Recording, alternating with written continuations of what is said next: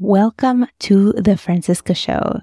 Today's episode does not have our regular intro or the music because we are in the 9 days, or you might be listening to this on Tisha B'Av. I want to thank you for listening to the Francisca Show, a part of Jewish Coffee House Network, and you are listening to the Tisha B'Av special. Before we get started, I want to mention one thing about last week's episode. I'd like you to know that it was quite difficult to find volunteers to speak on record and willing to share reasons for their divorce. And I had to pull an excellent interview that I recorded for that episode because it was highly sensitive, and for several reasons, I was not able to release it. So I just want you to know what goes on behind the scenes and understand when you're listening to something, especially as sensitive as the topic of last week's episode.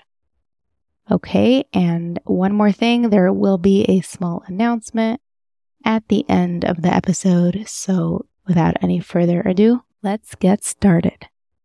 Welcome back to the Francisca Show. Today with us, we have Shulim Leifer.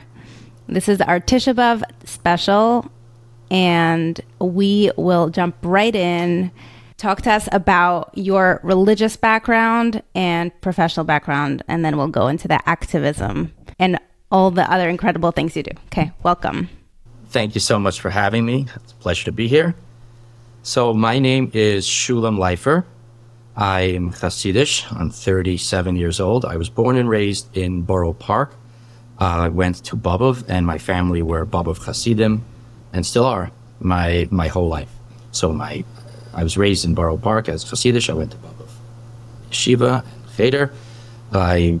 As I got married in 2009, I have 3 wonderful children. I've since moved from Borough Park to Marine Park in Flatbush. And my career originally was as a healthcare executive. I ran a home care company for a number of years. And then I transitioned into activism and then victim advocacy.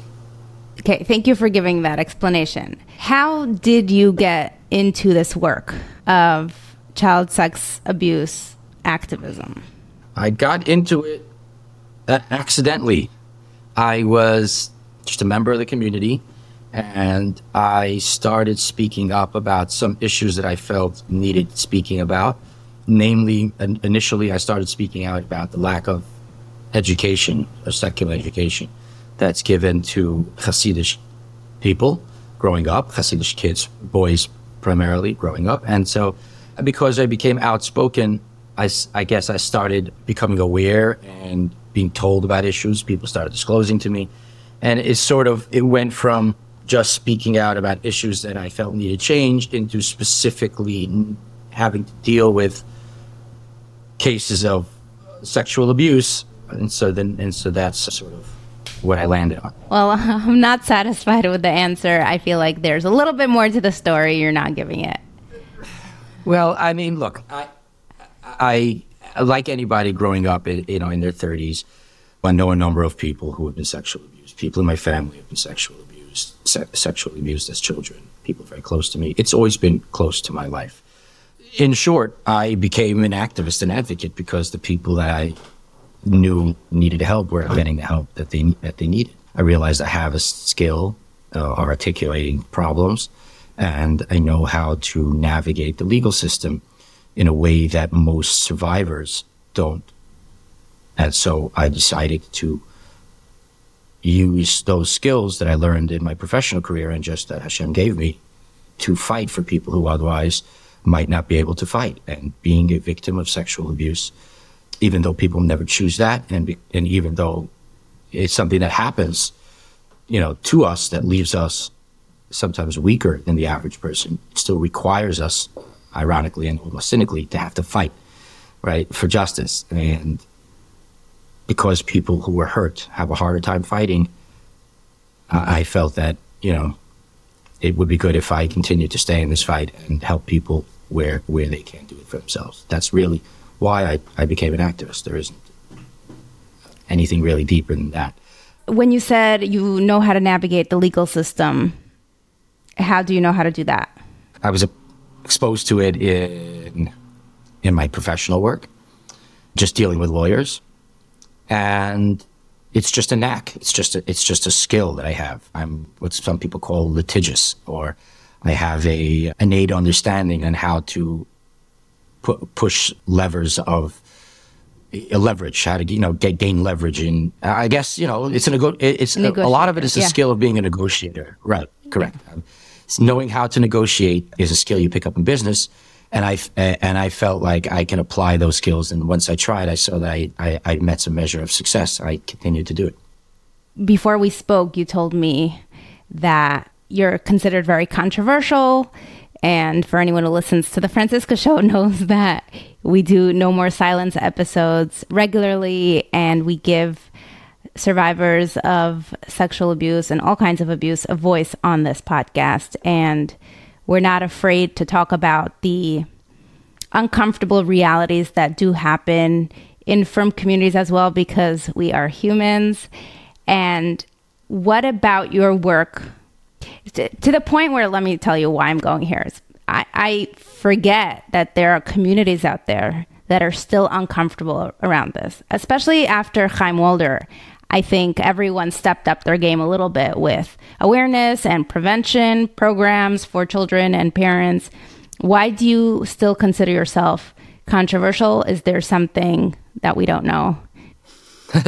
So, yeah, to be clear, I do not consider myself controversial in the sense that I'm very proud of the work that I do, and I don't think that I shouldn't be doing it, and I think there's nothing controversial about being outspoken, and speaking truth. But the fact of the matter is that I'm in many respects a whistleblower, and whistleblowing implies that you need to be telling on somebody. And actually, let me back up. I realized in my advocacy, and in my activism, that speaking out about things that need to be changed necessitates saying what it is that's wrong. And in the case of especially abuse, it's not just some abstract issue that we talk about, like, let's use Chai Lifeline, for example. There's nothing controversial about Chai Lifeline because it's helping people, and we know that people need to be helped, and it's something that happens to us, right? But nobody's doing it to us. Cancer is not something that is done to us. But even with cancer, right? The fact that I could say cancer on a podcast from people consume is itself something that probably would not have been possible 15 years ago, because we didn't say the word cancer.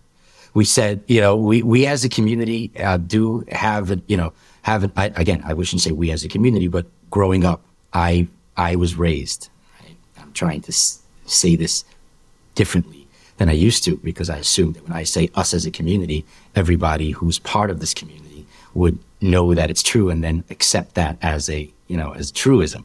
But I'm learning, you see, as part of the advocacy, I'm learning that when you say things that are not pleasant, even though they're true about the community that you're from and the people you're saying it to, maybe members of the same community, they still consider that a controversial thing to say, right?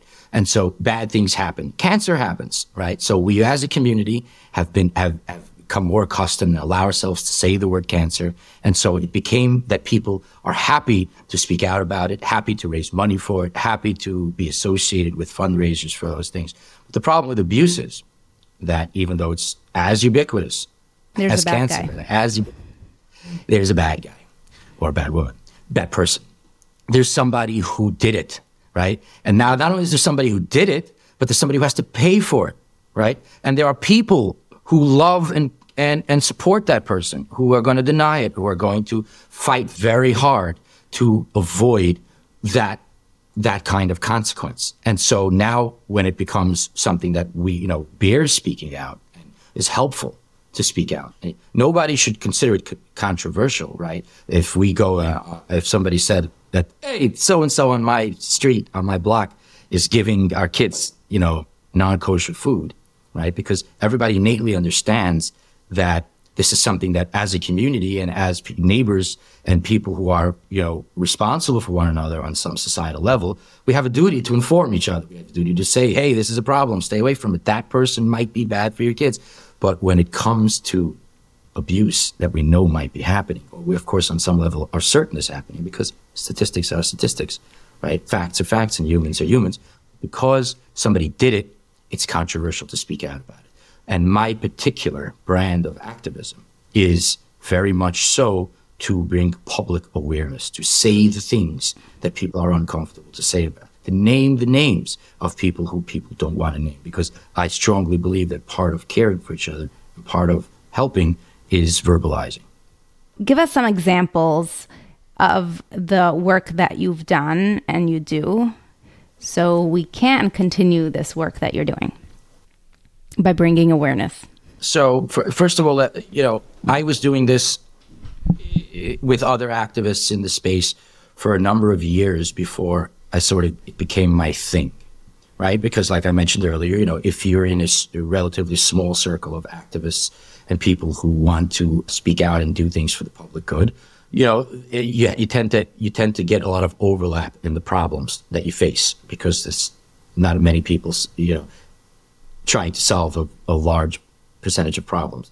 So, but when Chaim Walder happened, and there was sort of a watershed moment in the discussions within the Haredi community of sexual abuse and child sexual abuse, I became aware of a few cases that I decided to work on full time. One of them was a case of somebody named Daniel Dresner, who actually was reported on in the news.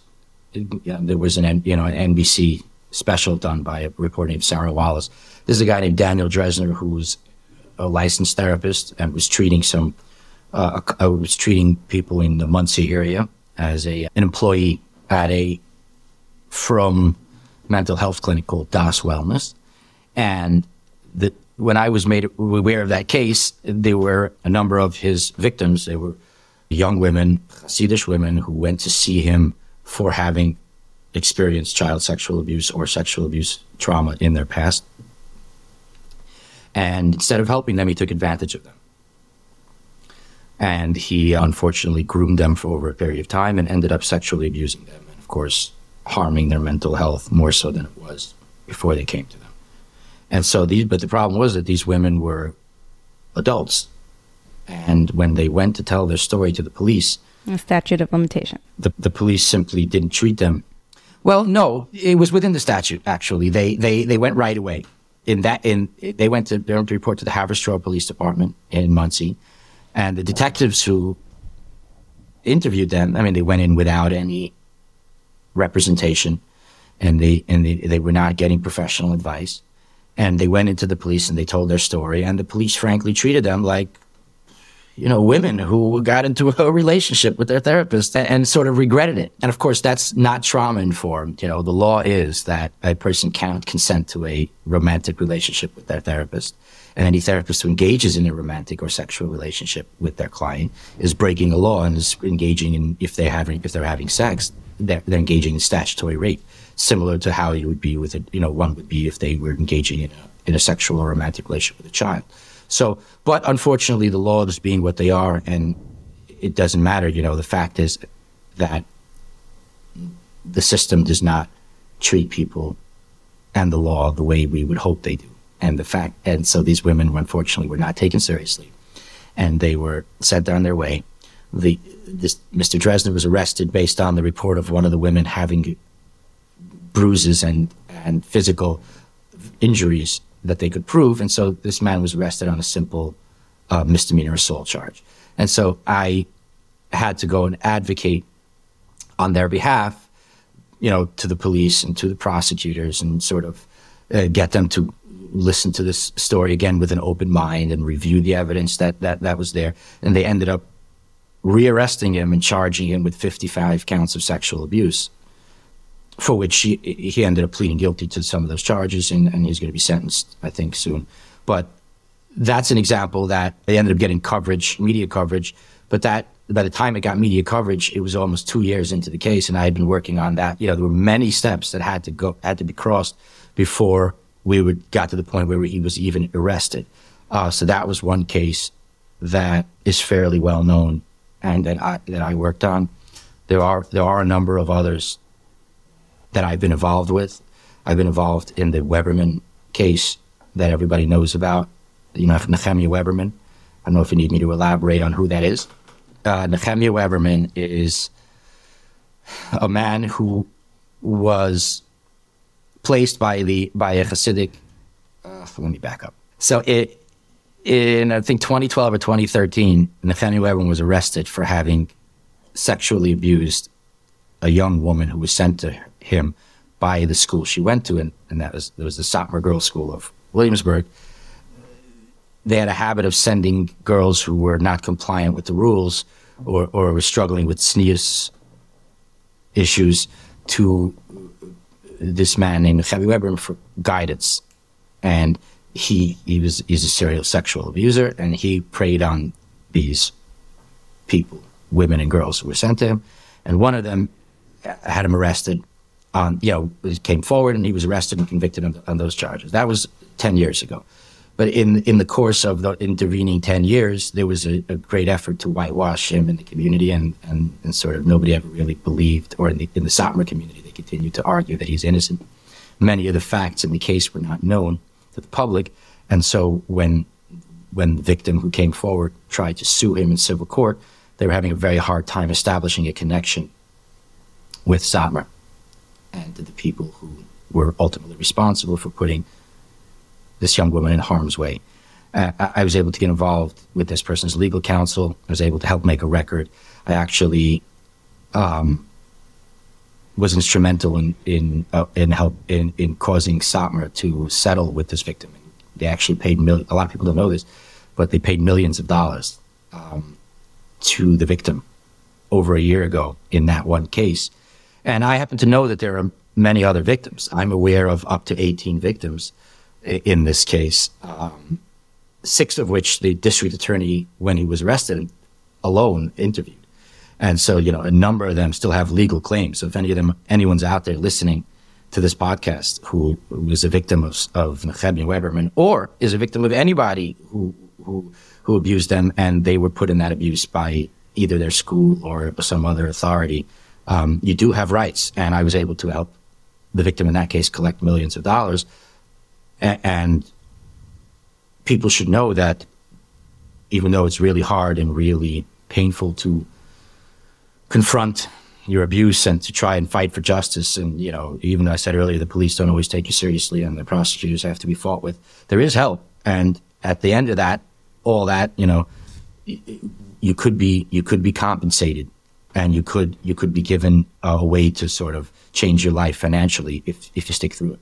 Are there any cases you wouldn't take on, or as long as the accuser is within the frum community game? I don't really have any fixed rules in that sense. And it's not really necessarily as a rule for the frum community. It's just that I'm a frum person. Charity starts at home. If the abuser is specifically frum. Right. So it doesn't have to be the abuser is frum. It's, in fact, some people that I help were raped by non-Jews. So what's your qualifying? My qualifying thing is that the person that I'm helping has to have some sort of mental health resource outside of what I offer. Meaning I offer a specific set of, or a narrow rather, set of options. I'm a one-man show. I'm not attached to any organization. I don't get any kind of funding or any kind of help from anybody. So I can do only what I can do. I'm not trained. I'm not a mental health professional. I know that I have a public platform that I could use. I know that I have connections with journalists and lawyers and law enforcement personalities that I can help them navigate. But this comes with a big price, socially, mentally, financially, etc. And those are parts that I cannot provide. And so usually I'm going to try to look to see if this person has the requisite support system that's going to help them sustain the type of fight that I'm going to help them fight. But other than that, if anybody really, I'll help anyone who's willing and who's able to go through with it. Do survivors come to you and then retract and say, you know what, I don't want to go down this path, and then your whole case goes? Or do you look deeper and try to find other people for the same case? I always try to find other people if I can. The problem with finding other people is that need somebody to disclose their abuse to you. You can't really, or you shouldn't really go up to somebody and say, hey, I heard you might have been, et cetera. So you have to respect people's... You have to get them to talk first. You have to get them to talk. But, of course, driving, what's behind most of the people who come forward is, it's almost never, in my experience, a revenge thing or a justice thing. It's almost always people wishing they could keep it a secret. It's just that the fear of it happening to other people is driving them and to speak up and causing them to lose sleep or causing them to feel responsible. So, of course, always I'm looking for other people, because that's really what it's about. You want to save people from future harm. The harm that already happened. But with that being said, I've never had anybody recant, ever. There's no such thing as recanting, as far as I'm concerned, because just people should understand that the percentage of false accusations is so minuscule. It's really something that there are statistics, there are numbers that professionals... I'm not talking about false accusations. I'm saying people are not willing to pay the price of going public and pursuing this. Absolutely. The majority of people that I speak to, who, even ones that have come forward eventually, they require a lot of convincing, or a lot of support, a lot of validation. And many, of course, people change their mind and backtrack. I have one case recently where a young woman is extremely brave and has been extremely consistent and extremely motivated to go forward. And then we got her in front of a prosecutor, and she totally blanked. She blanked on a story that she told many times. And thankfully, she had told it to other police officers in the past who had detailed notes, because, so she was credible. But, and this happens, this does happen. It's intense. She simply forgot the details of her case. And yeah, it happens where people take two steps, one step forward and two steps back, I guess is the way to put it. Quick question. Are there big cases out there that you're working on, nobody knows about it, but they're active and they are going to shul and still very respected people in the community, but you are trying to take them down? Absolutely. Quite a number. The vast majority of cases that I'm involved in, and that I know that other people in this space, other activists and advocates in the space, are the vast majority are secret and will never come out, and are ongoing in various stages of quote unquote ongoing, because of the nature of the problem, because of what we just said, because of people, being afraid and backing out, et cetera, and other things. It's just, that anytime. Other things like what? Proof, circumstances. Abusers die.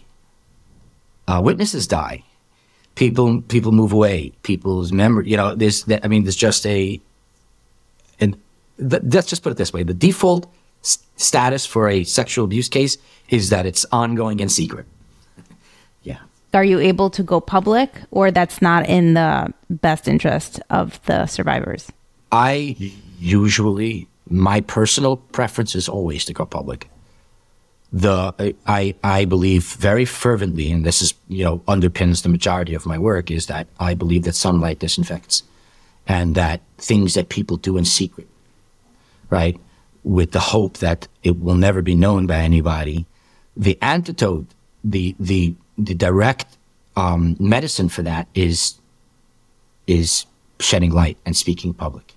If it's true that abusers and pedophiles and predators, operate in the dark and depend on their victims keeping their secrets, the first thing that I try to do is get a person to understand is that we're holding on to secrets for other people. We're helping them, when the last thing we should be doing, at the very minimum, we should tell our stories and say what happened to us, and that we should always remember that if the people we're talking about didn't want to be spoken of this way, they should adjust their behavior. So let me just backtrack a little bit. Since in America, at least, you're innocent until proven guilty, but you're in the activist/journalist space, don't you have the power to just go ahead and shed the light? Yes, of course. And so, well, first of all, I want to just say that innocent until proven guilty is a legal concept. Okay? That is a concept that And you're not a lawyer. I am not a lawyer, and I'm not a cop, and I'm not a prosecutor, and I'm not a judge. And neither is anybody in the public, okay? The innocent until proven guilty means that if a person is charged with a crime, we are not allowed to assume that they are guilty, and the government cannot assume that they are guilty, and therefore they are entitled to liberty and to defense, et cetera, et cetera. The fact is that as the public, as people who consume information and make judgments about our safety and well-being all the time, we absolutely make judgments about people all the time. We can and should make judgments about people all the time. So there is no concept of innocent until proven guilty in the public sphere. There is the opposite. There is we guard ourselves until we're certain people are safe. And we behave this way in all manner of life, except, like I said earlier, where there's somebody who did something.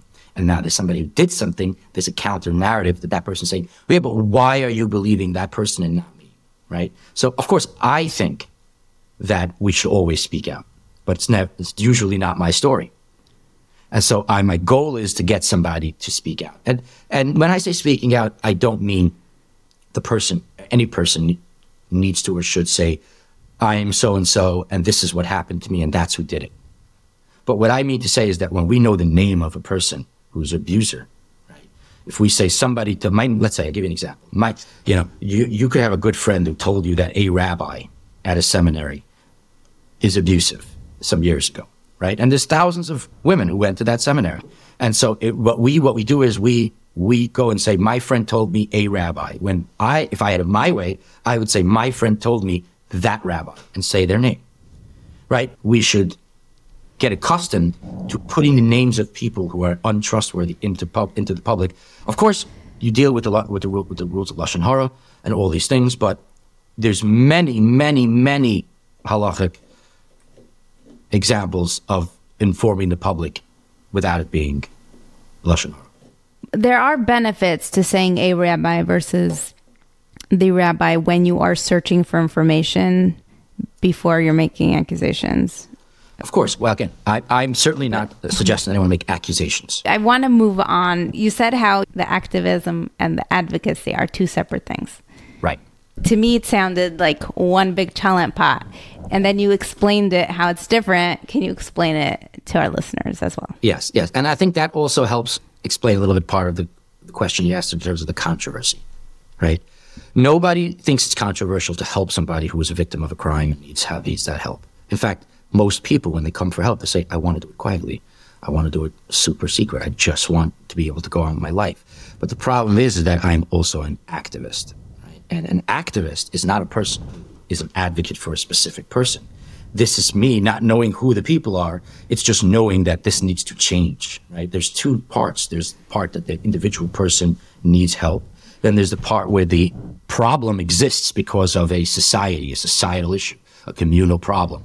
And so when you're doing activism, your mandate is to bring public awareness, is to say things that are unpopular, is to challenge authority, speak truth to power, right? That's what makes me controversial because, nobody wants to hear that aside for Chai Lifeline, aside for Chaverim, and aside for Hatzalah and Shomer and all these beautiful things we do for each other, we also cover up abuse, right? But to be an activist means is to say out of your mouth, that Beis Din routinely covers up abuse.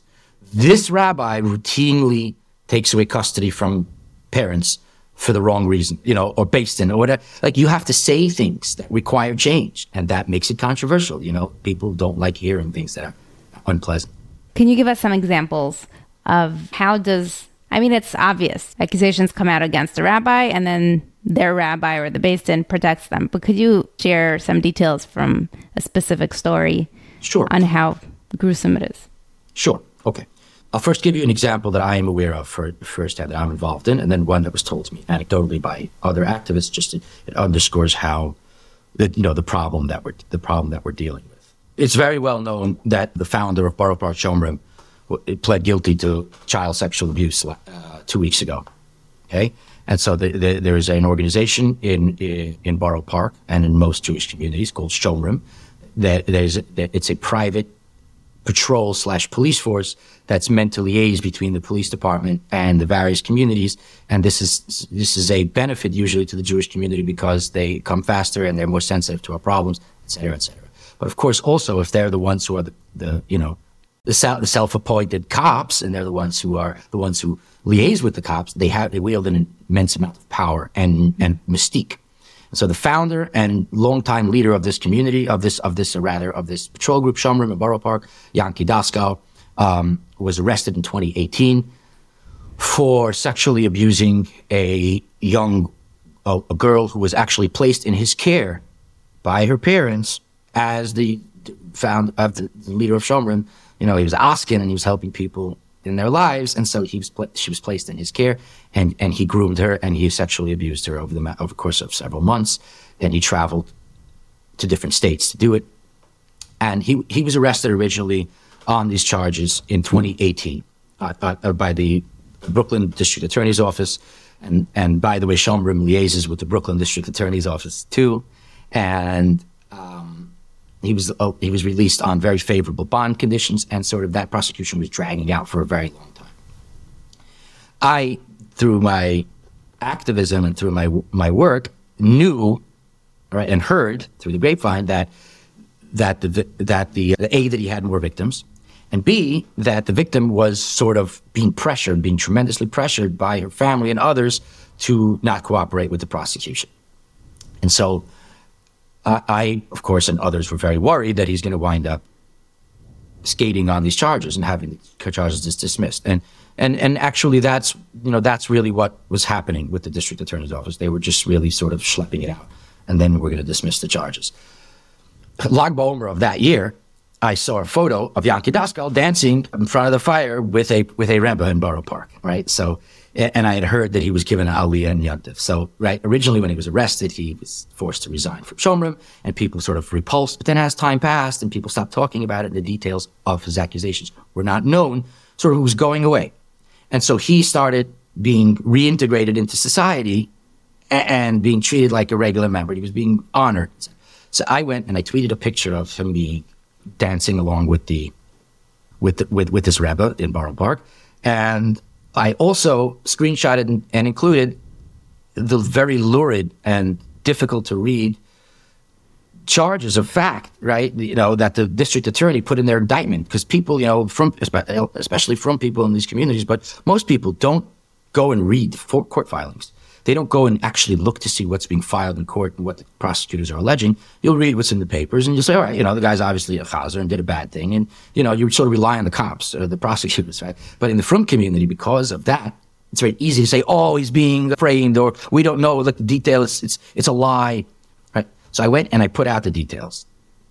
Within an hour, I got a phone call from somebody at Shomrim, high up at Shomrim, asking me, what am I doing and what do I know about the case and why am I, trying sort of to, I don't want to say bully me, but definitely maneuver me into stopping to speak about it and finding out what I'm, right. And he was subsequently arrested by the FBI because he happened to break federal laws also. So they saved the prosecution, and he schlepped out that prosecution for another 2 years, but lo and behold, he pled guilty. Okay. And so throughout this time, I was posting to keep public awareness alive, and I was getting attacked from all sides. Why are you posting about it? Up until the day before he pled guilty, I had people in my replies and in my DMs on Twitter and in my WhatsApps and texts saying, why are you attacking him? What's your problem? I got messages back from his family to people who I know saying, what's your attachment to this case? Well, guess what? I know of 4 other victims of Yanki Daskal. They're never coming forward. I've spoken to some of them firsthand. Okay, I know what they're dealing with. Seeing this play out over the course of what's now almost 5 years, and then him getting within a hair of getting away with it. And even during all that time, nobody was talking about it. One guy, as far as I know, Shulim Leifer, is busy pounding away at it on the soapbox. And but there's a reason. It's not just that I need the public to know. There are actually people who are desperate for some relief at the hands of this man, right? And if nobody's going to say, here's what he did, you can't believe him, the government knows what they're doing, then the majority of people are going to believe that he did nothing wrong. And so That's one, and that's very recent. Like he pled guilty last week. And I was at court. I was at court the day before he pled guilty, where they were arguing with the judge over the jury questions. And like I could tell, his entire defense was predicated on destroying the credibility of this victim, of convincing the jury that she's the one who's going after him. And this was a girl who was, by all accounts, 15 when he got his hands on her, and he was 58. And so this would have been a very brutal process for her. So I try to use my public platform to level the playing field, sort of, I don't want to say bully, but like I said earlier, these are people who did bad things. They should be ashamed. They're hoping nobody goes and climbs into the details and looks and tells on them what they did. But the antidote is telling. The antidote is saying in all its unglorious details. And it's just, it's really hard. It turns my stomach, but it's important. I could see people being silent and not doing what you're doing, but I cannot understand the people who reach out to you to try to silence you and to protect the abuser. Friday after he pled guilty, I called up that same person who called me from Shulim 3 years ago, or whenever it was that I was 2019, I was tweeting about it. And I said, no. And he said, well, I stand by it. I still promise you this.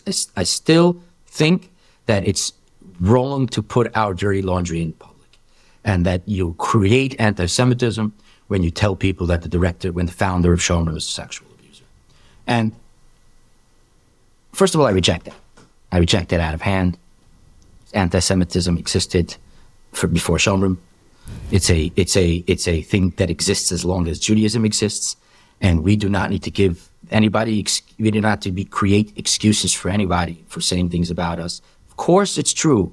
Of course, it's true that anti-Semites are going to seize upon things that are in the public record that we've done, which are bad, which they can easily say, look what they do, right? Of course, that we all know that in our bones. It's why you were taught from the earliest stages to be careful how you act in public, and to understand that what you do reflects on the entire Jewish community, and et cetera, et cetera, et cetera. But nowhere is it that now fighting these problems is what causes. The anti-Semitism is always, of course, caused by the people doing these bad things. But did you tell him you are Shomrim? You are supposed to protect the people from those types of people, and you didn't, so we had to bring the outside. Of course. Okay. Of course. Thank you. I certainly, in fact, when he called me in 2019, and I have it recorded, I said, my first thing was, I said, how dare you call me and try to keep me quiet when I'm the only one doing this, when it was you and your organization and your people who we depend on to keep ourselves safe. And I said, the father of that girl depended on you guys to keep her safe. And now you're asking me why I'm trying to convince the public that there's something there. And so, of course, how dare you? But the reality is that everybody knows what I'm saying. Okay? It's a deeply uncomfortable thing to talk about. And it's easier to shoot the messenger. Shooting the messenger is not a concept that I invented or anyone invented any more than I'm inventing anti-Semitism. It's all there. It's all true. And of course, it's all explainable. But I think I'm right. I think what I'm doing is righteous. And yeah, I'll keep saying what I say. I want to switch courses a little bit, if you allow. I'd like to talk about the beauties of our communities, like filters and guarding your eyes and all these beautiful things that our communities have created. And then on the flip side, there have been instances where people who are involved in these organizations, not just organizations, but companies that create kosher phones and filtered devices that then schools are enforcing onto families and students, are taking advantage of that kind of access, technologically speaking, to abuse and to take advantage of children and adults. Yeah. Are you able to expand on this? I know I'm alluding. I could expand. Yeah, I think I could try to take what you give me and sort of run with it. Being sensitive to, I'm certainly accused all the time, and I won't just deny it here for the sake of being complete. I'm accused of trying to bring down the Frum community or say bad things or, whatever, different versions of just hating, quote unquote, called a hater. And so, of course, if I'm going to continue to talk about all the bad things, I'm going to be called a hater. And no, I'm not a hater.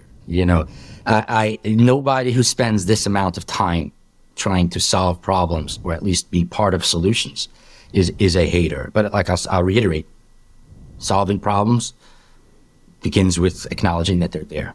With that being said, all this is not special to the Jewish or Frum community.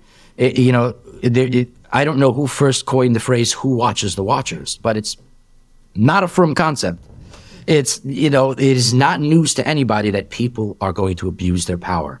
It's not news to anybody that people are going to use their gatekeeping tools, which in our community, like you said, of course, if you have certain boundaries as a community you want to keep, okay, be it kashrus, be it tznius, be it Shemir Sanayim, right? You name it. There are going to be people who are experts, people who are facilitators, machers, right? The term is macher, but macher in itself is not a bad thing. In fact, we need people to do things, right? But it's also, of course, true that people are going, power corrupts. Absolute power corrupts, absolutely. If you get into a space where we're going to control people, again, not a judgment value, but if you're going to control people's access to the internet, okay, and then if you're going to place that control voluntarily in the hands of a very small number of people, they're going to have immense power. And then if they have that immense power, some of them are going to be corrupt, right? And if we're not putting in safeguards into the places where we're handing over our agency, we're handing over our safety into their hands, we should expect that some of these people are going to be taken advantage of. I find that as a Frum community, we're very committed and we're very willing to do the first part. Okay? We're really willing to say we have a problem as a community collectively we want to solve, and we're going to entrust a small group of people to solve that problem, right? And give them a tremendous amount of faith. But we're not remembering the fact. The fact is, somebody has to watch them. Even the Rav, even the guy doing the conversions, is going to sometimes be human and take advantage of the people they're trying to convert. But you hear in the convert space a lot, horrific stories. Well, I mean, the sexual abuse space, so it overlaps. But, I've heard hair-raising stories of people, women specifically, undergoing the conversion process, being taken advantage of or openly preyed upon by, rabbis or different people, religious functionaries within that process. Same goes for Gittin. And so in the case I think you're talking about with TAG and that Steen case in Baltimore, yeah, I mean, I've not seen it written about in the secular press, but if I was a reporter, I'd be writing a story about how there's a community which entrusts, one organization, and not just entrusts, right? It becomes financially a big thing, and these are all, again, I'm not here accusing. I'm not inventing some accusation that there are people who say that they're trying to maintain the kedusha of the Frum community who are actually themselves not so holy, or they're using it for financial gain. Everybody knows that there are kashrus, for instance, certifications that are more about financial, chicanery, or I've seen it even in some cases referred to by others as a mafia business, right? Now, I'm not saying, of course, kashrus is a mafia, but if you're going to eat only where the rabbi says you could eat, some people are going to use that and extort businesses, And so, of course, with the extortion that you have the possibility for extortion in a situation where there's a company called TAG who's filtering everybody's internet, and the schools are demanding that you filter, and you can't put your kid in the school without showing the hechsher from TAG, and then you have to pay for it also, right? And so now you're paying for something that you must pay for, and that, there's no competition, there's no choice, right? So there's a monopoly. But on top of that monopoly, now we're giving them so much power, the administrator might actually be using the very technological tools you're giving them to prey on your people. And that should have been thought of, in my view, day one. This is all very obvious. We know that we can't trust people with money on the table when they're cleaning our house. And if we forgot, we have WhatsApp messages going around, chain messages every single Erev Pesach. People reminding themselves not to trust their cleaning help and not because they might steal from. Come on, you don't know that the watchers need to be watched. The watchers need to be watched. I love that. Maybe we'll title our episode this. Who watches the watchers? That's how I would title this episode. Who watches the watchers? Well, have you found allies in powerful positions in very exclusive Jewish communities? No. I found allies in powerful spaces. Thank you very much. I'm talking about rabbis and rebbes and principals. No. That makes me very sad. I'm sorry. If it makes you sad, it crushes my soul. But it does. But you should know that I've not given up, and I won't give up on our community, because to me it's not a Torah problem. It's not a Jewish problem. It's a human being. Problem. It's we as Jews and as communities and as Torah adherent Jews, we forget what the Torah teaches us about the fallibility of man. We forget that the Torah tells us we have Hilchas Yichud. Go back to Weberman. We have Hilchas Yichud. It does not exclude rabbis. It does not. In fact, the opposite. The more powerful you are, the more looked up to in the community, the more responsible the rules of Yichud hold you. Under the laws of Yichud, if you have in a position of authority, you must have more. What they're called gedarim, right? They're boundaries, right? And so the Torah and all of our halacha and all of our everything we know about chastity, right? I don't want to use vulgarities on you so I want to try to stay I'm trying to stay away from the word sex so much, but like everything. But we're adults. I'm hoping only adults are listening to this. Anyway, but the word sex, everything we know as from Jews about sexuality has all these warnings built in. Right? Yeah. And so, like, just anecdotally, in the Weberman case, and part of how I was able to help extract all these millions of dollars from Satmar, of which they absolutely were liable, right, was because they could not establish a connection between. Backing up, in New York State, there's a requirement in civil law to get people responsible, to have an entity responsible for abuse that they should have known about and stopped, right? Not what that they perpetrated. But for instance, if you in a school, right, and there was a member of their staff who was abusing, right? So you have to prove that the school, or one would have to prove that the school either knew or should have known that this was happening. That's called being on notice. If you can't prove notice, then you can't hold the school liable, because from the day they found out, they may have done everything they could have to stop it, right? And they're not meant to know things that are not unknowable. So there's ways to get through this, right? But because Weberman was never an employee of the yeshiva, and because they were able to say, well, there's never any connection, they were able to disavow him, we couldn't put the yeshiva on notice. But I was able to find testimony in the trial that a guidance counselor at school, right? So a Mrs. Rebbitzin so-and-so at Beis Rachel Satmar went and inspected the premises where Nehemiah Weber was conducting his therapy, because he was unlicensed. Calling it therapy itself is just wrong on so many levels. It's so problematic on so many levels. But where he was conducting his work, and she came back to school and she testified to this at trial, that she was shocked. She found an apartment with a lock, and in his office was a bedroom with another lock on the door, right? And she said, she came back to school, and she said everything she knows about Yichud, she was deeply concerned about the nature in which he was conducting these interviews with these sessions with his clients. And then we got an expert in halacha and law, a law professor who's also has smicha from YU, who wrote a lengthy affidavit that based on the halachos and of course and the bylaws of Satmar, that they kept the strictest versions of Yichud and rules between governing the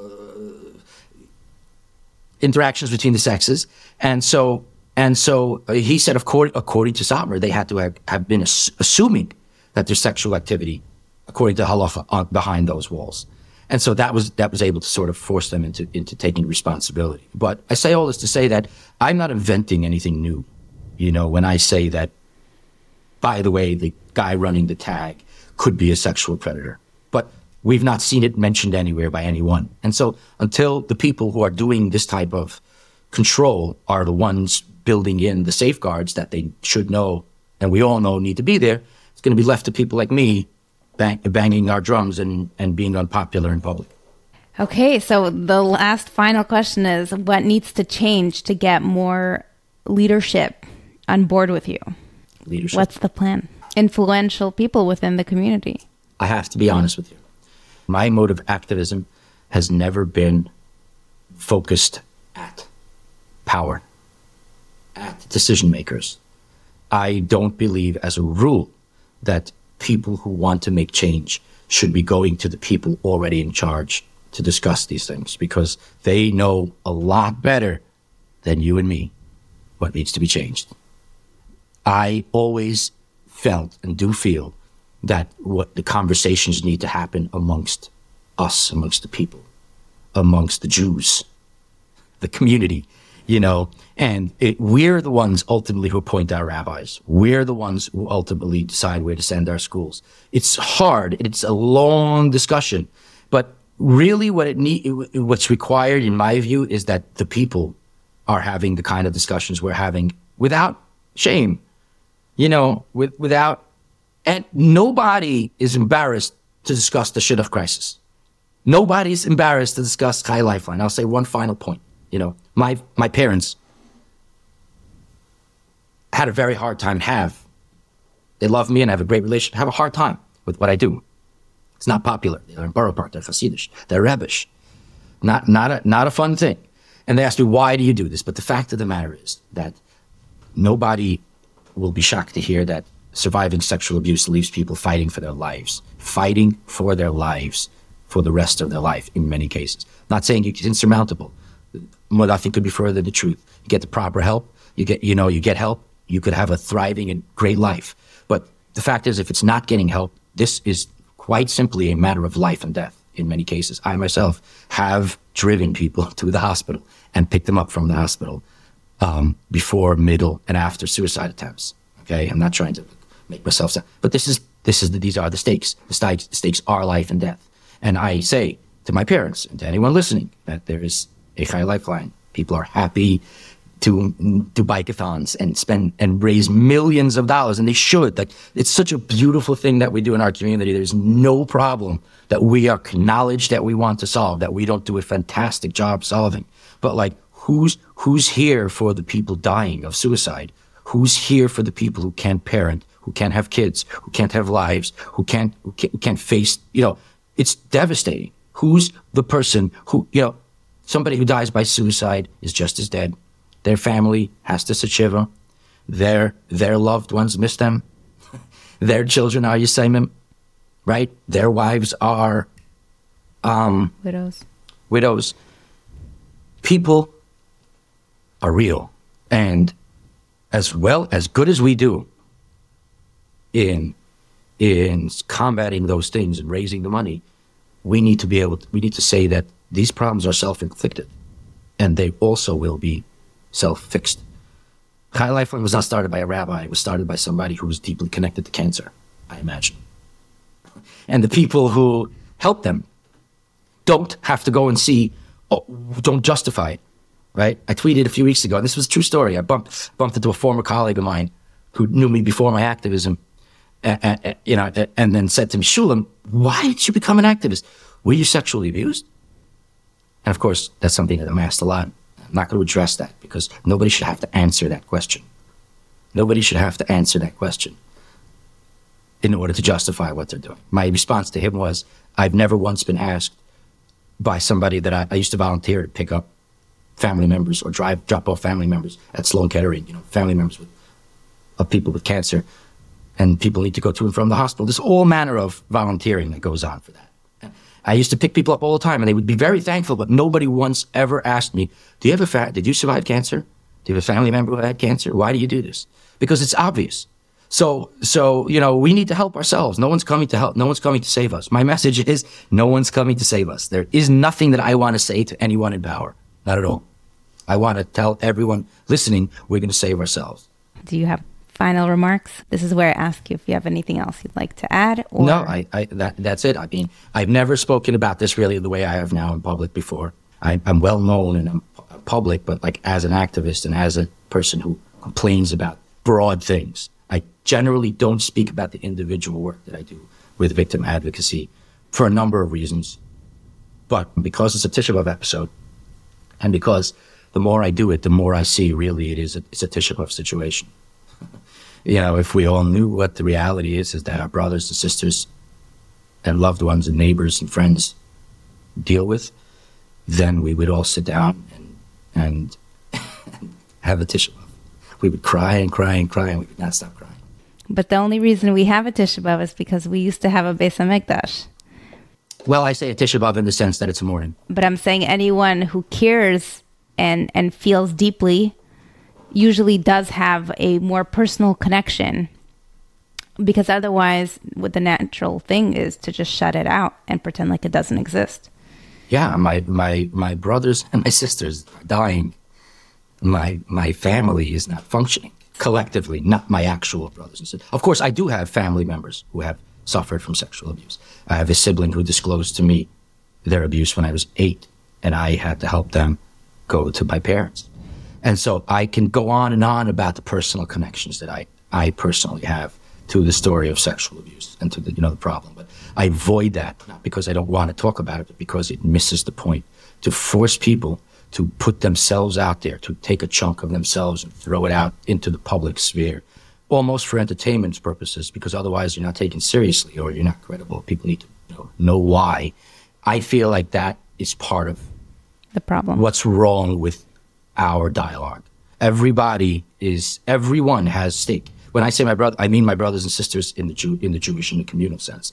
It's really true that our family is dysfunctional and that we're suffering. And that if we don't all sit down and start dealing with it as a family, we're never going to solve it. Well, we've been trying to do this on the No More Silence segment for years already. We've been giving individuals a voice, whether they came on anonymously or publicly, whether they wanted to name their abuser or not. This has been my way of joining you in this mission, and it's so nice to finally speak to you. It's really a pleasure. Thank you for having me on. Have a meaningful fast and easy one for everyone participating tomorrow. Thank you for listening until the end. As promised, my announcement for you is that Danielle Dressner's sentencing will be this Tisha B'Av, tomorrow, the day after tomorrow, or today at 9 a.m., depending on when you're listening. So if you would like to show your support and show up, you can go to Haverstraw Justice Court on 1 Rosman Road in Garnerville, New York. Have a meaningful and easy fast. See you next week. Mother's Day is almost here, and you can get her the most beautiful time-tested gift around. A watch she can wear every day from Movement. Whether mom's into classic dress watches, rare and refined ceramics, or tried and true bestsellers, Movement has something she'll love. And right now you can save big on the best Mother's Day gift ever with up to 50% off site-wide during Movement's Mother's Day sale at mvmt.com. Again, that's up to 50% off at mvmt.com.